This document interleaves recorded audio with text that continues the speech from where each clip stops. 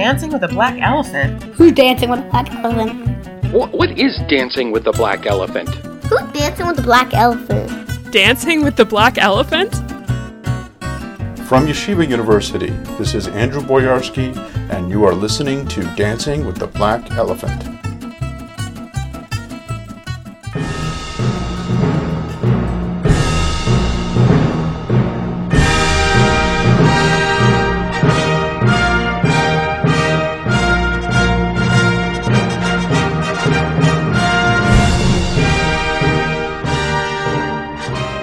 So I'm here with Prakash Vanguri in his office.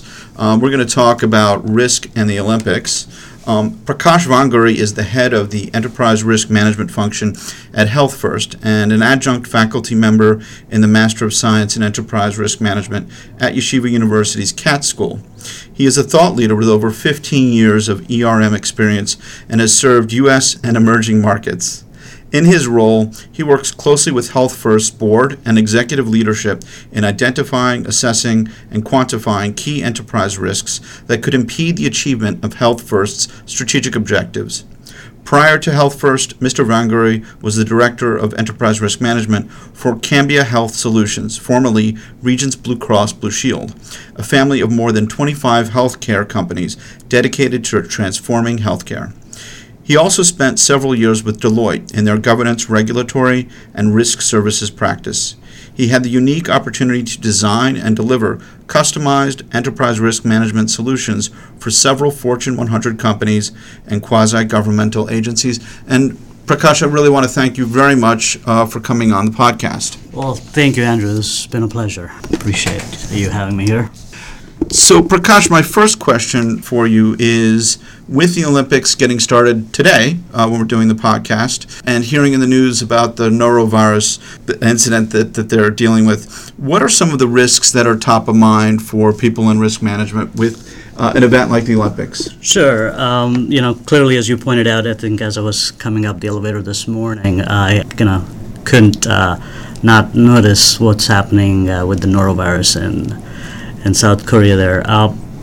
Clearly, pandemics, just to kind of lead it off, whenever you have a gathering like that where, basically the world kind of dawns at one place to, watch these spectacular events, you do have to worry about that. But I think what really makes the Pyeongchang Games clearly, interesting is the proximity to the hostile North Korea. So I think I'm sure that's something that's been weighing on a lot of the risk professionals' minds, just all the geopolitical concerns around, how to really deal with it. And one of the other things, too, something that we've seen in the past is, whenever you have events like this, you have a lot of asylum seekers that do come, kind of as a part of the, contingency. But interestingly, there's a lot in the news about the possibility of North Korean spies actually making their way into the country, and I think it's possible that they could pose as reporters, medics, musicians, and things of that nature. So I think that's pretty one of the things that I'm sure they're going to worry about. Now, we can't not talk about cyber risk and cybersecurity, and that's just engulfed pretty much all of us in many ways. And I think there's a lot of studies that were conducted to actually position, an event such as, a cyber event, if that were to really hit an Olympic event of this size, what that can do. Either, it could clearly undermine the games, including, disrupting some automatic scoring, video replays and things of that nature. So I think that is something that I'm sure the professionals are seriously considering. Now, to add to this, clearly, we've heard that Russia's been banned for doping reasons, and clearly that could bring a different kind of angle to this whole situation with cyber risk. Now, I think the other thing that's been talked heavily, and something that a lot of folks do think about, particularly with the Winter Olympics, is the weather. Right? I mean, we've seen in the past, there were instances where there was less snow, so they actually have to manufacture snow in order for the Olympics. But in this particular case, the Pyeongchang is believed to be Earth's coldest location on its latitude due to its high altitude. So here is a situation where you clearly, you have very cold weather around February, which is also believed to be one of their coldest time. But what is going to be interesting, particularly during the opening and closing ceremonies, is the fact that they're actually going to be exposed to the elements. This is an open-air stadium, and it was also in the news around the recent concert that they had, where a couple of the folks who attended were treated for hypothermia. So now here you have kind of a variety of risks I would imagine that risk professionals need to worry about. What would the risk management process look like for the Olympics? I mean, who would be the key players involved, and what type of work would this entail? Well, I think like most programs, clearly you would have ERM might take the charge for really ensuring that you have a good disciplined risk management processes. They are not the only ones that are involved in managing these risks. Clearly, they play a facilitative role. And so, one of the things that we've seen this, I think, since the 2010 Vancouver Olympics, there was a particular rigor around from kind of managing risks in a more systematic way, using some of the ERM processes.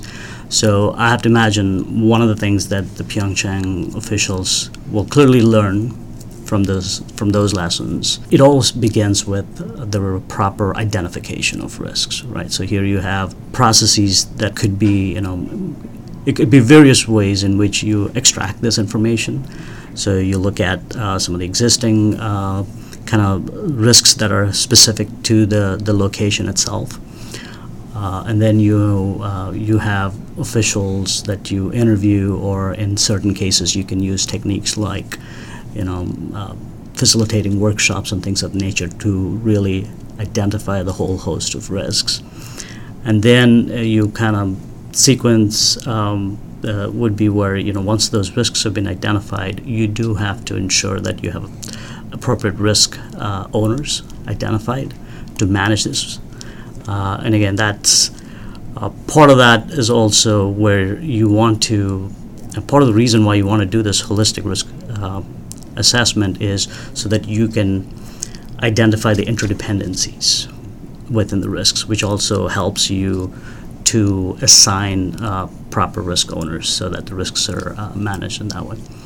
So, once you have that, clearly there's a lot of preparedness that's required. And I think, again, for something like this, you almost look at a continuum of preparations and preparedness. You might have risks that are, where you have some time to react to.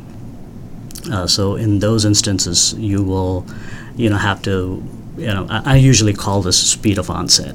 When we know that risk is likely to happen, it has an impact, but how quickly will it happen?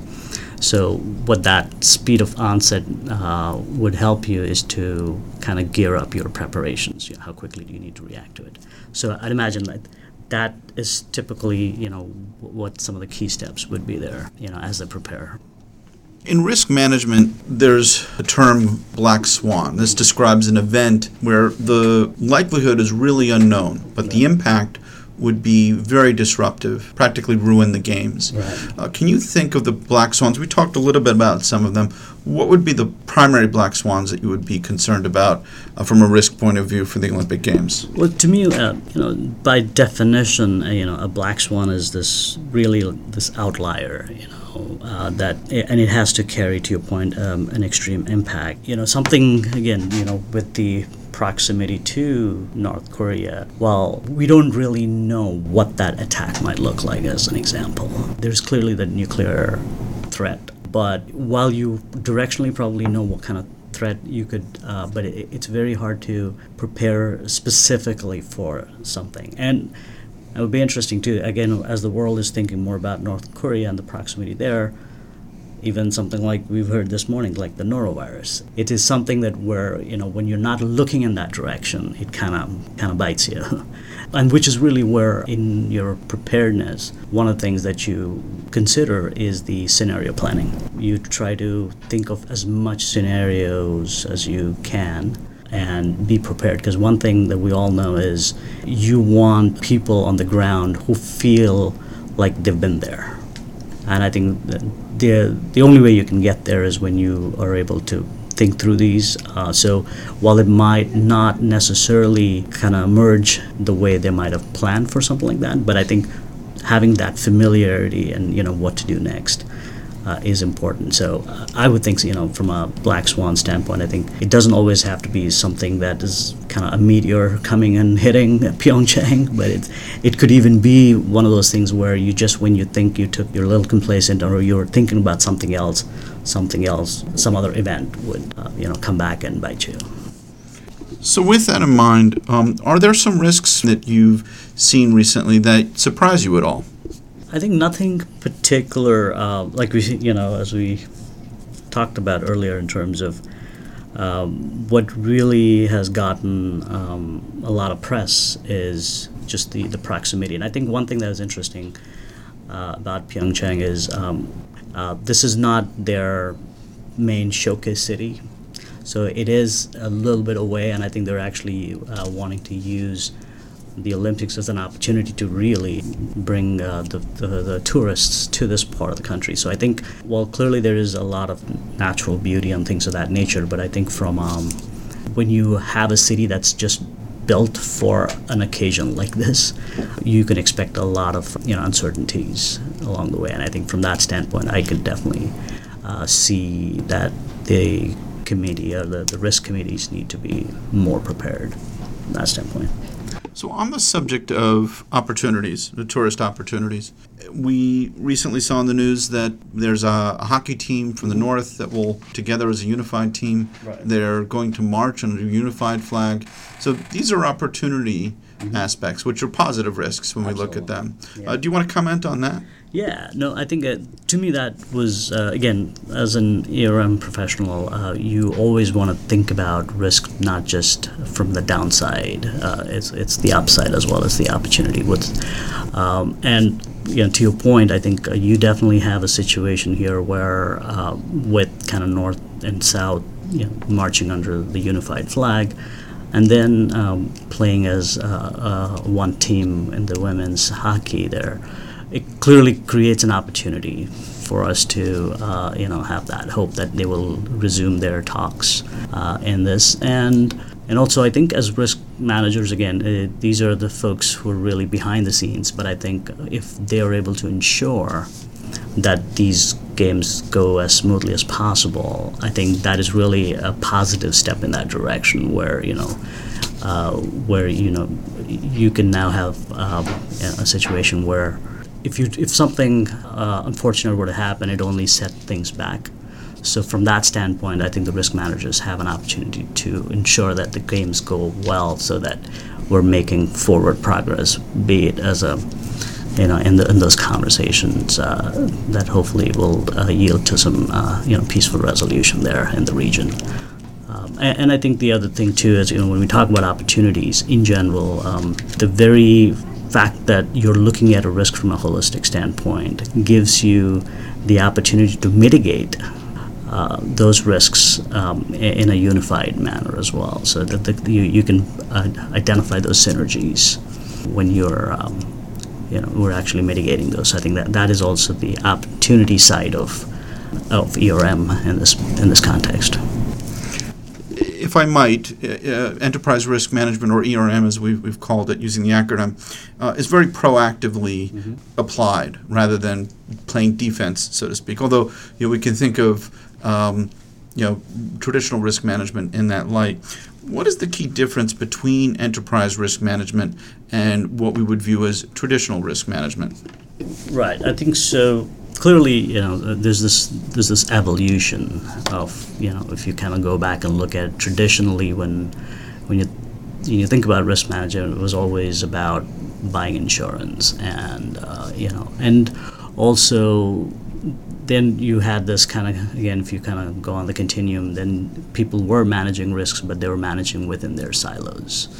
And what we've seen, after, about 10, 15 years ago, when you kind of hear, you got the Enron and the WorldCom kind of episodes, clearly there was a lot of research done to identify that it's usually the strategic risks that needed to be managed in a thoughtful manner in order for you to be successful as an organization. So that's when I think ERM kind of came in the forefront. It's an opportunity for organizations to make sure that their mission and the values are baked into the type of strategic initiatives that they would pursue, and then identifying the risks that could potentially impede those objectives. So I think a lot of times it's, folks might, naturally, a lot of the business leaders are also risk managers, but I think where ERM really plays a major role is making sure that it is not kind of one and done kind of a process. Again, I've had many interactions with a lot of business users where I had to articulate the value proposition of ERM constantly. And I think it all comes down to, just because you talk about something doesn't mean you've done it. And just because you've done it doesn't mean you're good at it. So you have to constantly have that discipline doing this. And the other thing that the ERM has brought at the forefront is this conversation around risk appetite. A lot of organizations, while they too take their risks, the question is always, again, is there a more thoughtful process around how and what type of risks that they're taking? And I think that's where the idea, as your board and leadership coming together and articulating a risk appetite, and it could be even a simple guardrail statement to begin with, but then being able to trickle down to defining your tolerances so that the business unit actually understands what risks that they need to take. So I think clearly with the setting up the conversation in the context of the risks to your strategy, and then ensuring that you have the right discipline around how you take these risks in an informed manner, is where the ERM kind of separates itself from a traditional risk management. This has been a great discussion, and I want to thank you very much for coming on the podcast. I've enjoyed greatly talking to you about the Olympics and risk management. Thank you, Andrew, and this has been a pleasure as well. We've been speaking to Prakash Vangari, who is the head of Enterprise Risk Management at Health First, and who's also an adjunct faculty member in the Master of Science in Enterprise Risk Management at Yeshiva University's Katz School. We had the chance to talk about the Winter Olympics that are starting today as we record this, and risk management and enterprise risk management. Find out more about our programs, including our MS in Enterprise Risk Management, at our website, www.yu.edu/KATZ or CATS. We would like to hear your feedback on our podcasts, so please send us any questions or comments to us at catspodcast, KATZPODCAST @yu.edu. Thanks for listening.